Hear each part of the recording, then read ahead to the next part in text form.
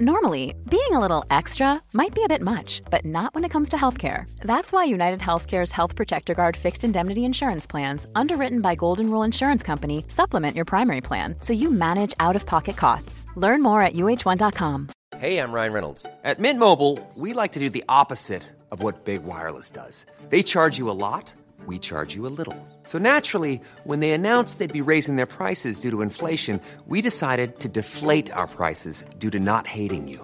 That's right. We're cutting the price of Mint Unlimited from $30 a month to just $15 a month. Give it a try at mintmobile.com/switch. $45 up front for 3 months plus taxes and fees. Promo rate for new customers for limited time. Unlimited more than 40 gigabytes per month. Slows full terms at mintmobile.com.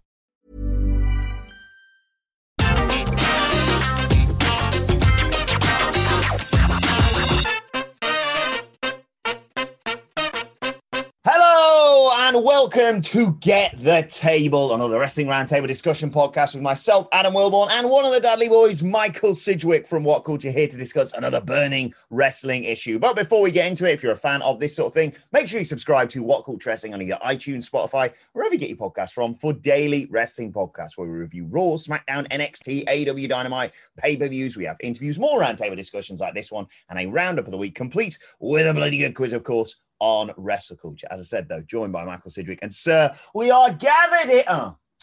We are socially distanced here today, for now at least, to talk about AEW announcing a show in New York City. New York, concrete jungle, wet cream tomato. Love that song. Anyway, they are coming to Jesus Christ, the Arthur Ashe Stadium, 22nd of September. I don't know why that date sticks out for me, but they're coming there, Arthur Ashe Stadium, the 22nd of September for AEW Dynamite Grand Slam.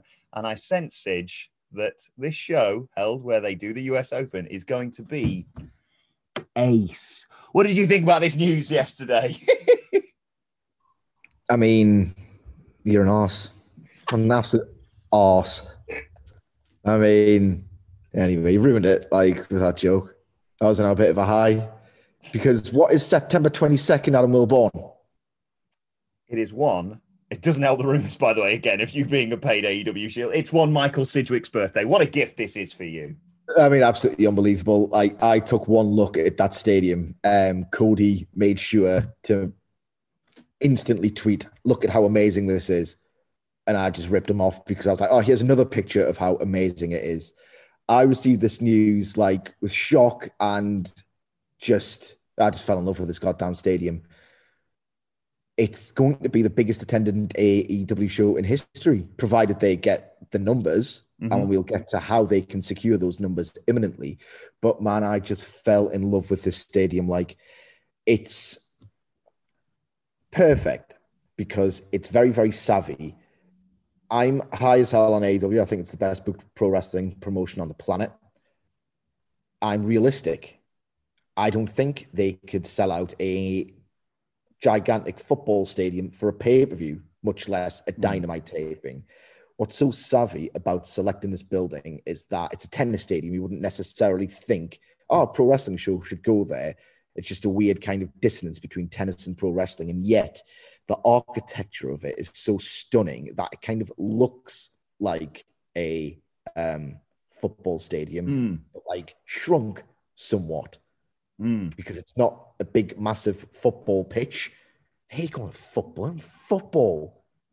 The bloody football's on ITV and BBC right now. That's what football is. But nonetheless, it has a similar architecture, just sort of shrunk ever so slightly. So the idea is they are going to capture that special feeling of an open-air stadium show that, one, isn't necessarily a big wrestling-sized stadium because it doesn't host American football, it hosts tennis.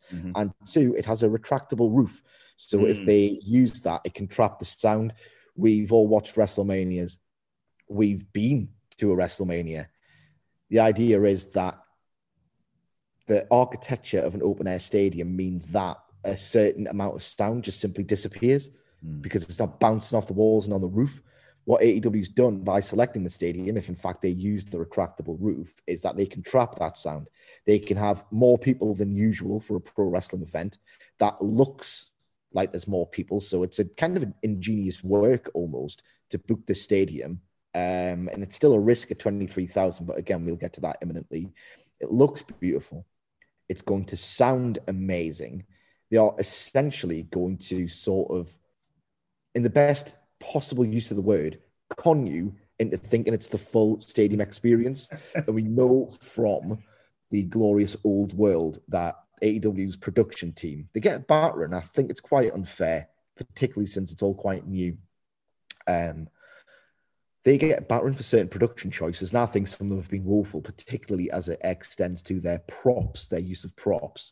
But one thing they were very, very good at early doors is you would watch a certain episode of Dynamite in late 2019, early 2020, and you would read in the Observer, oh, the advances for this one aren't particularly good. There's only 3,000 or 4,000 in there. And then you would look at the way it was filmed and think, are you sure? Because it looks like there's loads and loads and loads of fans in there to me. But what they do is they employ the dark arts of camera trickery. You would never see a big sort of God's eye view of the arena. They would just pack all of it in front of the hard cam, or most of it in front of the hard cam. Even if they don't fill this, they will have certain tricks to make it look more full than it is. So yeah, I just can't wait. It's going to look absolutely beautiful. And I think it's such a clever choice to make it seem more big time than it is.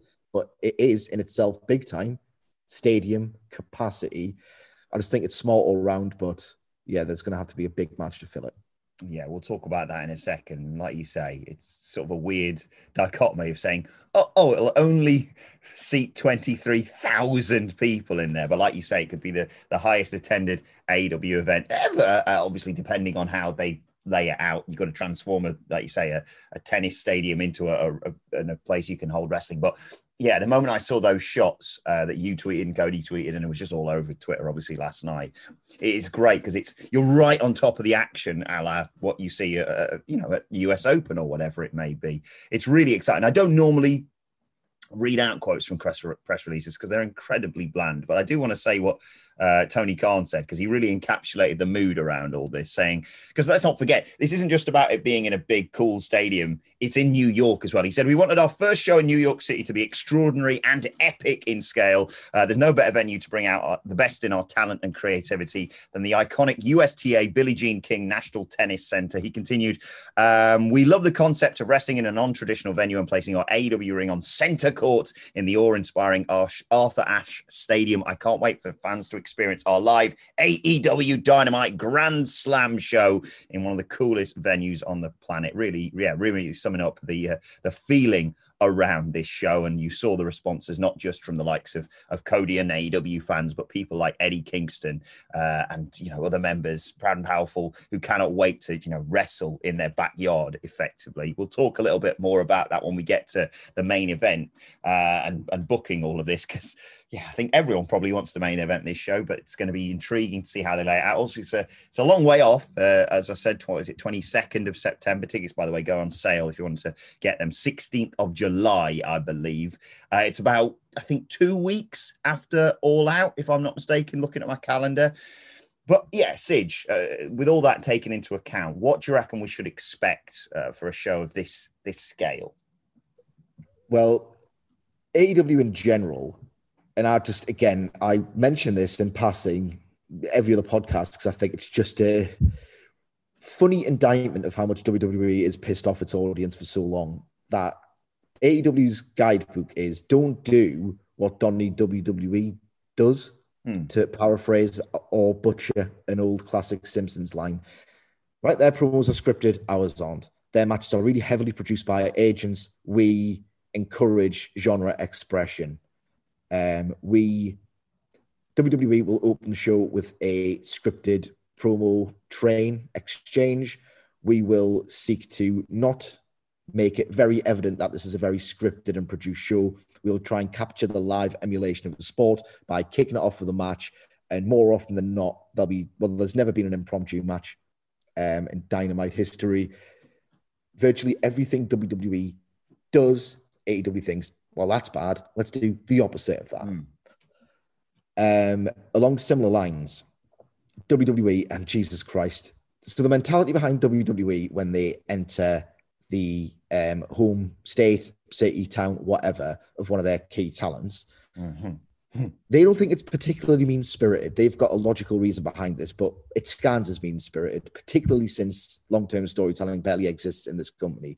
Their mentality is when they go to a star act's hometown, that star act will get jobbed out in their hometown, with the idea being that the crowd will go, God damn it, I'm going to have to come back now to see them go over.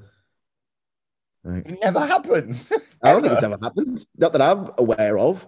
I can't recall writing a list for What Culture entitled 10 times WWE were actually nice to people in their hometowns. It just doesn't really happen. In contrast to that, what I've discovered, and again, because of the pandemic, we haven't seen anywhere near enough of this, but I suspect it was going to be a trend. They embrace the rich wrestling history of the particular cities they're in.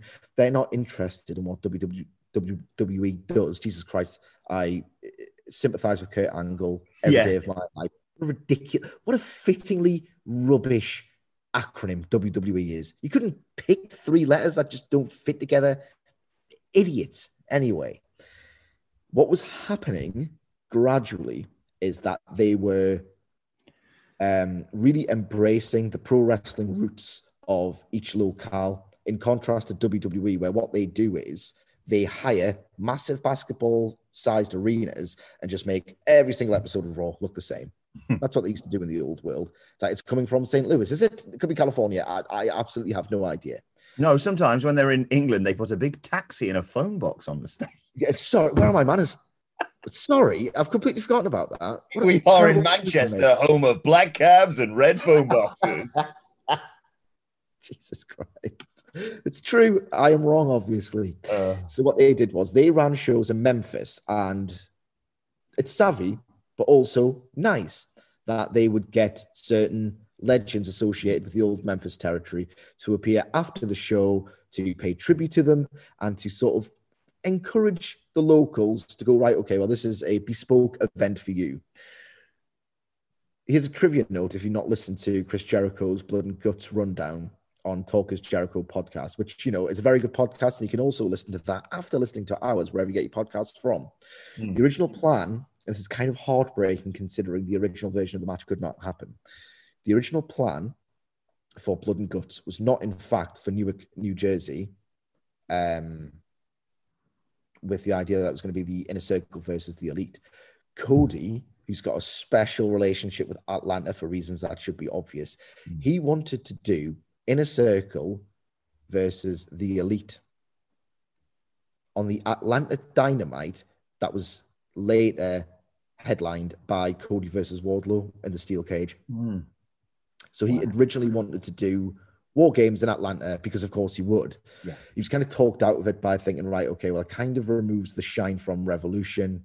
The Inner Circle versus Elite thing's simmering, but it's not at the forefront of storylines, so it might interfere with the builds for Revolution, which they peaked, of course, wonderfully. So he was talked out of it. He said, right, okay, well, I want to pay tribute to Atlanta. I want to do something that is inherent to the wrestling history of Atlanta on an Atlanta show.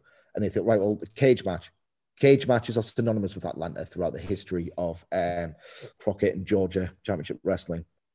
So that's how Wardlow versus Cody came about. If this is going to be a thing going forward, what we can primarily expect from the show, and it doesn't have to headline it, I just think it would be a very good and very nice idea and a very sensible one, considering like hometown crowds are electric. Eddie Kingston and Santana and Ortiz have to play a big part in this show, right? Eddie Kingston getting a hero's welcome from a crowd of that size is going to be just total goosebumps. I've had a reply in my mentions. I didn't fantasy book this, but I think it's a great idea. And I'm sorry, I'm going to forget the name of the guy. And I think there was actually several who pitched this to me. I'm not on the payroll, guys. And even if I was, and I can't tell you this, Eddie Kingston defeating Miro for the TNT title. Wow. Like, what a perfect marriage of venue. By this point, Miro would have just been built as an even more invincible monster, having held the TNT title for that long. A guy who has said like he's just desperate to take a title home to his mother, Ruthie. Just dynamic, villain, hero, venue. That would be perfect. Santana and Ortiz could win the tag team titles there. New York boys. Those weren't my ideas. I do have an idea of my own for something they could do with the show, but I don't think it's necessarily something that's going to get 23,000 people, because I think this is more of a gag. I would love the idea of MJF, and I know he's played it heel on Twitter by going, why are we going now? We should go to the Nassau Coliseum, which is like this totally rundown venue. It's like, it's proper good heel work. If you want to embrace like region-specific locales and how they can help get things over, if MJF is just a total arsehole on social media and on Dynamite and Rampage by this point, just saying, I can't wait for my heroes welcome in New York, can't wait for my heroes welcome in New York, and just run this into the ground and at the same time, like, neg the people of New York. Yeah. And it's like, I know they don't have that much money, but, you know, if they can just cobble together the funds, if these poors can just, don't get your kids something for Christmas or Hanukkah, don't do that. I'm more important. If you poors can just work your rubbish jobs and, you know, scramble together those funds and cheer for me, then that would be great. Do some kind of runner like that. Just basically ensure that he's going to come out, and he probably would anyway, to this deafening cacophony of boos, and just have the smile slowly drain from his face, and he can have a conniption fit on the way to the ring, and he can maybe do a job, because at this point he's so established as a heel with a virtually unbeaten record that he could really get a babyface over. Like, I wouldn't make it like a glorified New York house show, because there are people watching who aren't from New York. There are certain cities, I can infer from sports rivalries, that do not like New York at all. So you can't go completely over the top with it. This is not a house show. It's a special edition of Dynamite. But for the potential of the guys and the reactions they can get, for Santana and Ortiz, who really need to do more in AEW for my money, you have to embrace it to an extent. I love that booking. I think that's absolutely sensational for across the board. So I assume you're having the TNT title match potentially main event in the show. Obviously, you're gonna have to kind of stack it, but that would be a wonderful crescendo, let's say. Well, here's the thing: it's so far in advance that it's hard to fantasy book this. And I love Eddie Kingston. I think everyone loves Eddie Kingston. You can measure the extent to which everyone seemingly loves Eddie Kingston by the sheer reaction he got at Double or Nothing. The greatest will in the world, as much as he's just universally beloved and deserving of that love, I'm not entirely convinced that Eddie Kingston is a draw capable of getting 23,000 plus or thereabouts into that stadium. This needs like a monster of a match. Like, this needs, because that would be a fabulous TV main event that I think could very much draw a crowd to the sort of 4, 5, 6, 7, 8,000 range indoor arenas that AEW has hosted and fingers crossed can host again. This needs a mega match. Like, this needs a big time world title match. By our booking, is this, All Out is, well, coronation, we assume, of Hangman Page as world champion, if I'm remembering this right. Yes, which leads me nicely into a segue. So thank you for that. I would do something major. Like, it has to be major. This crowd, these fans need to be incentivized to watch something that isn't just a Dynamite. It's a special suffixed Dynamite. Like, if you book something big, they will come, and it needs to be something big. I haven't really firmed this idea up again because everything's so far. But when I talk about massive, I'm talking about either a big-time AEW World title match. I'm talking potentially some kind of huge thing they've not done before with just enormous stakes, something like a retirement match. They've not done that yet. A retirement match stipulation. I don't know who could potentially retire. I don't know who could threaten this retirement. I don't know who could risk this retirement. But that just feels like something enormous that they've not yet done. Or a tennis court is big enough to, more than big enough to host 2 rings. They could blow off what I suspect is going to be the Hangman Page versus Kenny Omega title program at All Out by very similar to what was going to happen after Revolution by doing Blood and Guts mere weeks after the title match. Oh, right. The Super Elite of Kenny Omega, the Young Bucks, and the Good Brothers versus a Hangman Page-led Dark Order in Blood and Guts. Wow. The issue with this is that will piss off the New Jersey market because Newark was promised Blood and Guts, and they're probably not going to be happy with the idea of, all right, okay, well, it could have feasibly happened at Newark still, but you just want to do a nice big match for your tennis stadium show. You don't want to piss off a market. Like, you really don't want to do that. So as nice as that would be, I don't think it's wise to do the second Blood and Guts match in any other market except Newark at this point. So with that in mind, I'm thinking a big time world title match or something huge that they've not done, and that is a retirement.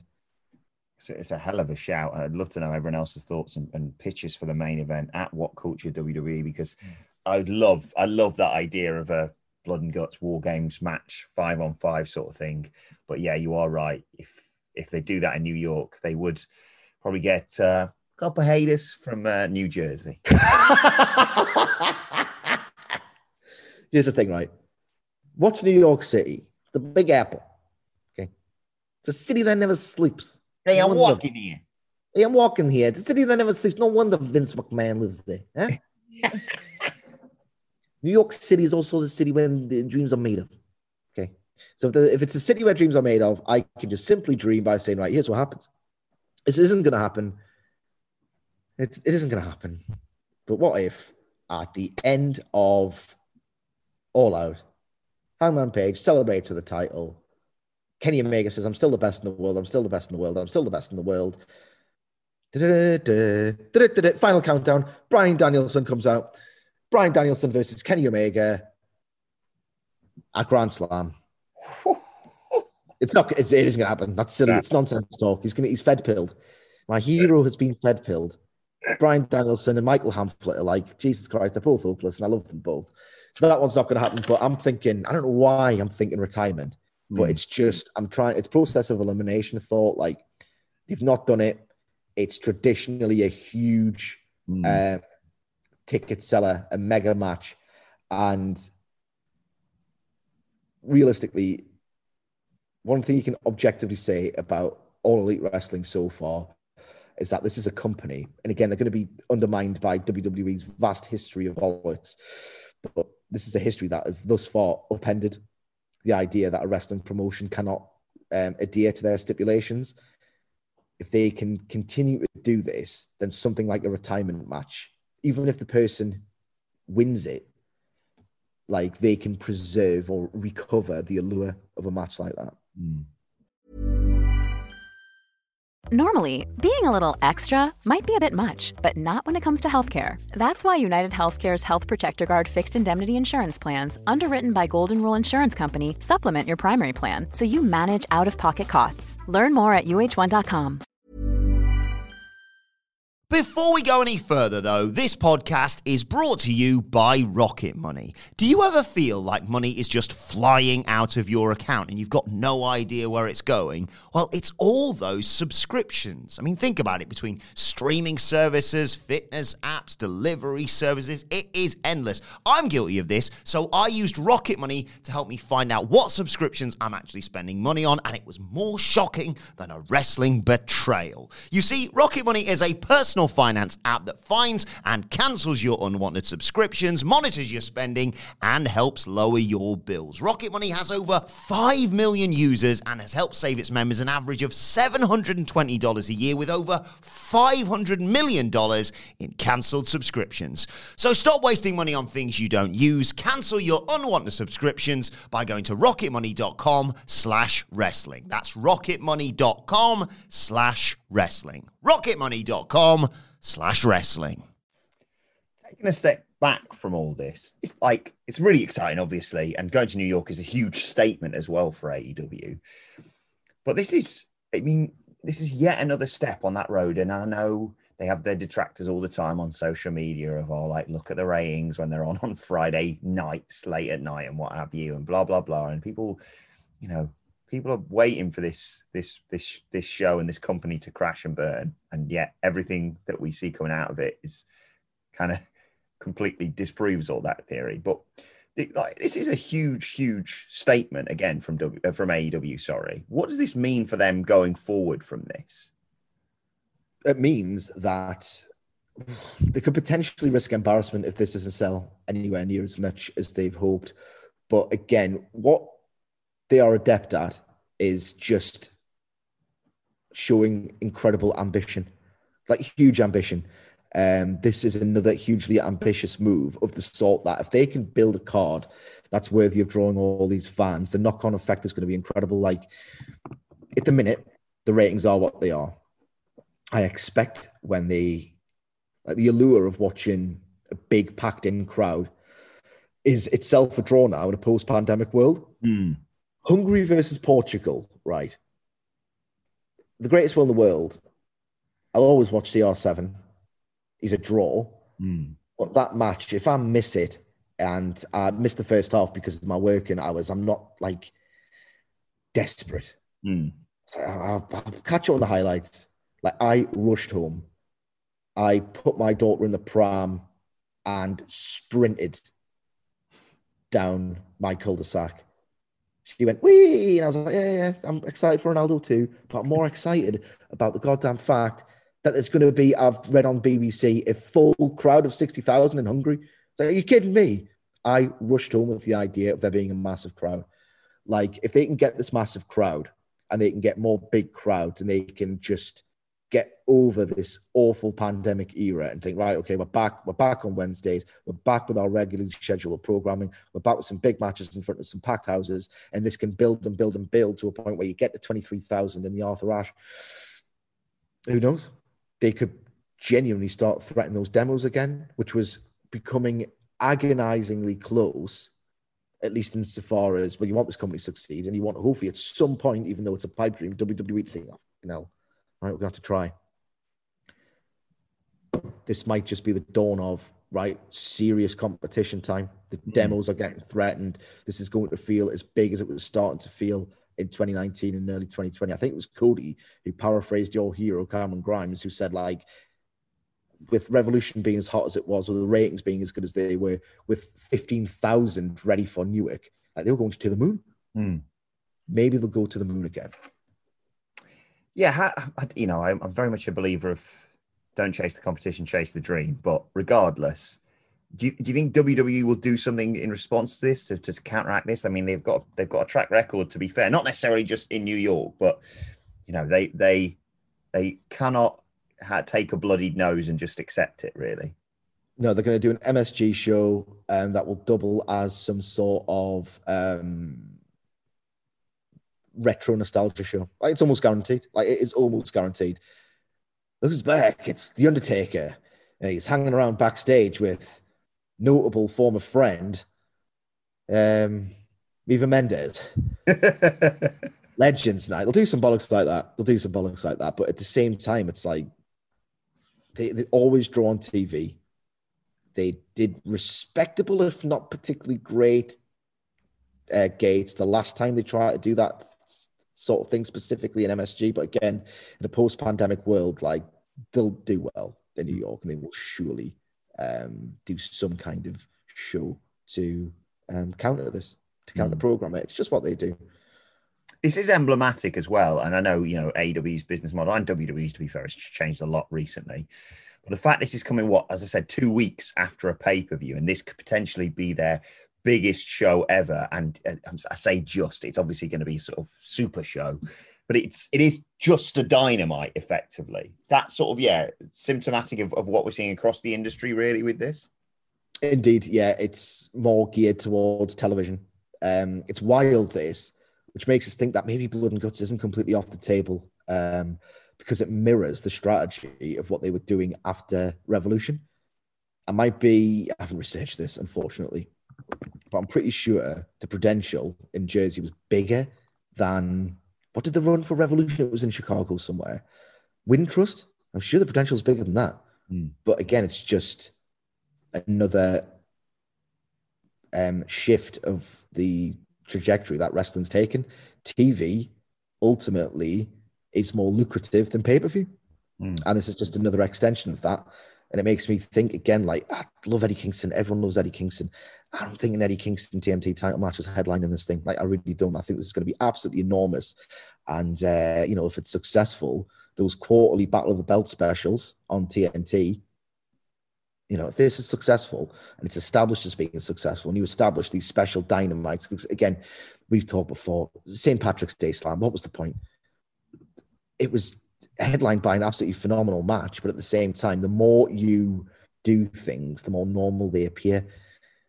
At some point soon, they are going to have to nip these, New Year's Slam, Paddy's Day Slam, or New Year's Bash, whatever it was. Smash, that was it. Jesus Christ, I couldn't even remember what the thing was called. They have to stop doing this. And if, in fact, actual TV wrestling is going to be a pay-per-view card on TV as a destination, like, they should probably cool it with these ridiculous suffixes. But again, it's just TV means more. At the end of the day, it doesn't matter to me if the destination is on television or if it's at pay-per-view. As long as it's preserved as an actual destination that is built towards with phenomenal episodic wrestling TV, then even if the destination is itself TV, as long as it's a destination that I'm asked to care about, if it makes you more money, do it on TV. I don't really care anymore. Yeah, exactly.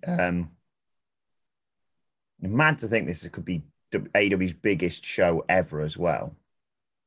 Yeah, biggest show on TV. Again, I have to have something massive for this. Massive. The rating, that'll be interesting. Yeah. Like, that will be very, very interesting. But again, this is all so far in advance. I'm just, at this point, I'm looking at the architecture of that stadium in a state of wonderment. It looks so big and yet so intimate. Yeah, just is going to be awesome. I'm just glancing at the Wikipedia page for professional wrestlers from New York and the potential that we've got for this. I don't know, I'm in my mind, I'm thinking maybe Taz will wrestle. Because like you say, it's so unpredictable. I mean, it's all very much up in the air and it seems to be going in the opposite direction to what would be here. But let's not forget that Selena Vega was born in New York. Thea Trinidad. Like you say, it's just so exciting in terms of who they could potentially get to appear. Ricky Steamboat's from New York. I mean, he lives in Tennessee, but I know, I'm getting carried away. But in terms of, doing New York is a big step, as I said, not just to a black eye for WWE yet again with this sort of thing. But as you allude to, in terms of post-pandemic and them stepping out, and I mean, where else could you see AEW putting on shows? And I'm trying to lead you basically to when are they coming here? Because they were meant to be Fyter Fest. What was it? Summer 2020? Yeah, that must be it. The time has no meaning. But yeah, is it getting more and more feasible? I'm not suggesting in August or September, but down the road, this does seem a statement of intent from them, doesn't it? Indeed. Ultimately, the very second most restrictions are eased, they will think about immediately flying over to the UK. I've got absolutely no doubt about that whatsoever. Even in the midnight death slot, they still do strong numbers on ITV. That deal, again, needs to be renegotiated. But if I'm Tony Khan, I'm strongly encouraged to do a show even before those numbers came in. Yeah. It's a free hit. You're guaranteed to get a sellout. If you do a 3-date tour, even a 5-date tour in the UK, I'm thinking you're selling out some of our biggest music arenas, doubtlessly, even in News in Manchester, Wembley in London. I'm thinking you're selling that out. Or coming very, very close to selling it out. But before that, let's talk about where else they might go. They've been very, very clever. What they did was, early in Dynamite's run, they didn't hit many of the established major markets in professional wrestling. What they instead tried to do was, let's go to some of the towns that, when WWE does run, they refuse to say it out loud because they're not quite as glamorous. Imagine going to these shows. WWE won't even acknowledge the state, the city or the town that you're in, because you're considered peasants. You're considered poor peasants to these people who live in rural Butchagville, Alabama. You know what I mean? So what they did was they did a lot of the southern states with the idea being that, right, okay, we in effect are almost a rebooted WCW. If you want to come back, if you used to enjoy that sort of thing. They were very clever. And they did this before the pandemic. I understand why they're going to do it immediately following a pandemic that is not being followed yet. But they're doing Texas again for obvious reasons. But they did Texas for less obvious reasons. Again, they are very clever. Texas used to be an absolutely enormous wrestling crowd. Like world class, was white hot in the 80s, like white hot. It existed in this white hot, like at times they could do really, really strong stadium attendances, just sort of existing outside of the WWE monopoly. And it came for everywhere in the US, but Texas existed. It's an enormous wrestling town. So they decided, right, okay, well, we want lapsed fans to come back. So they hit Texas. And in hitting Texas as often as they did, I'm sure there were 4 Dynamites in Texas in late 2019. What they did was they decided, right, okay, we can't just spaff Dynamites on the hot markets where we're guaranteed a ticket. Because if we just do that, then where else can we go from there? Everything else will feel smaller. So the idea was it was going to be a big, long build, like 4,000 seats in Texas. We try and get some lapsed fans in an old wrestling city, an old wrestling state. And then you peak and peak and peak, and the shows look and feel more enormous to like mirror the illusion that like this company's getting bigger and bigger and bigger. It was really quite astute.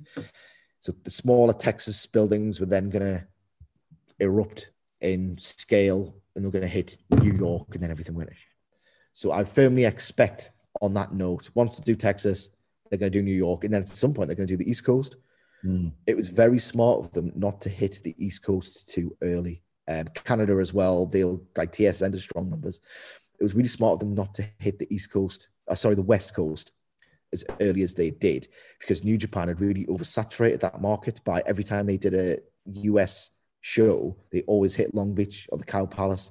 And eventually those like instant sellouts started to become, all right, okay, well, I haven't sold out at all. So realizing that that market was oversaturated, they kind of steered away from it. So I'm firmly expecting like some kind of East Coast stuff to happen at the end of this year. Wilborn, you've been very patient. You'll get a UK show the very second it feels like the corner has been turned. So at the minute, Delta variant is the talk of the news. We're talking now about the vaccines are weakening rather than breaking the chain between infection and hospitalization.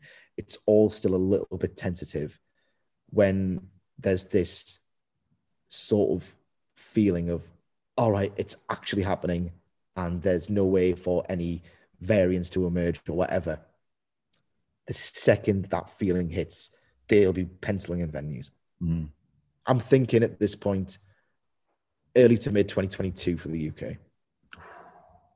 Yeah, really, really exciting time. Just as you were talking there, I was glancing at this professional wrestlers from New York page, and I'm more and more convincing myself that you may be even open with Eddie Kingston winning that TNT title, and then that main event, as much as it may annoy New Jersey people, there's definitely possibility there of the super elite versus, especially with Brody Lee's connections to New York, obviously, and. But they're doing Rochester as well, I think. So I think they might save something like that. But I know what you mean. John, I didn't even realize John Silver, of course, was born in New York as well. There's the real potential there. Either that, or if you really want to put up a rating, you get a former world champion on the show. Just have Vince Russo headline, mate. So there you go. That's the answer. On a less facetious note, Chris Jericho can't make his mind up where he comes from. Yes, I was thinking that. One of those things, is he from Winnipeg or is he from Long Island? Hey, he's Chris Jericho. He can claim both cities. So why not get him in as well? Yeah. He is the biggest rating draw they've got. So it'd be very silly of them not to have Chris Jericho in a featured capacity. Yeah. But like you say, whatever happens, very, very exciting. AEW coming to New York City on Michael Sidgwick's birthday of all dates, the 22nd of September. Let us know your thoughts, your fantasy booking, everything you feel about this at What Culture WWE on Twitter. Watch, so you can follow both of us. You can follow the birthday boy for AEW Dynamite Grand Slam, Michael Sidgwick, at M Sidgwick. follow me at Adam Wilborn. Follow us all at What Culture WWE. Make sure you subscribe to What Culture Wrestling, wherever you get your podcasts from, for daily wrestling podcasts, including, of course, our AEW Dynamite preview that is going to be coming out tomorrow. But for now, this has been Get the Table. My thanks to Michael Sidgwick. Thank you for joining us, and we will see you soon.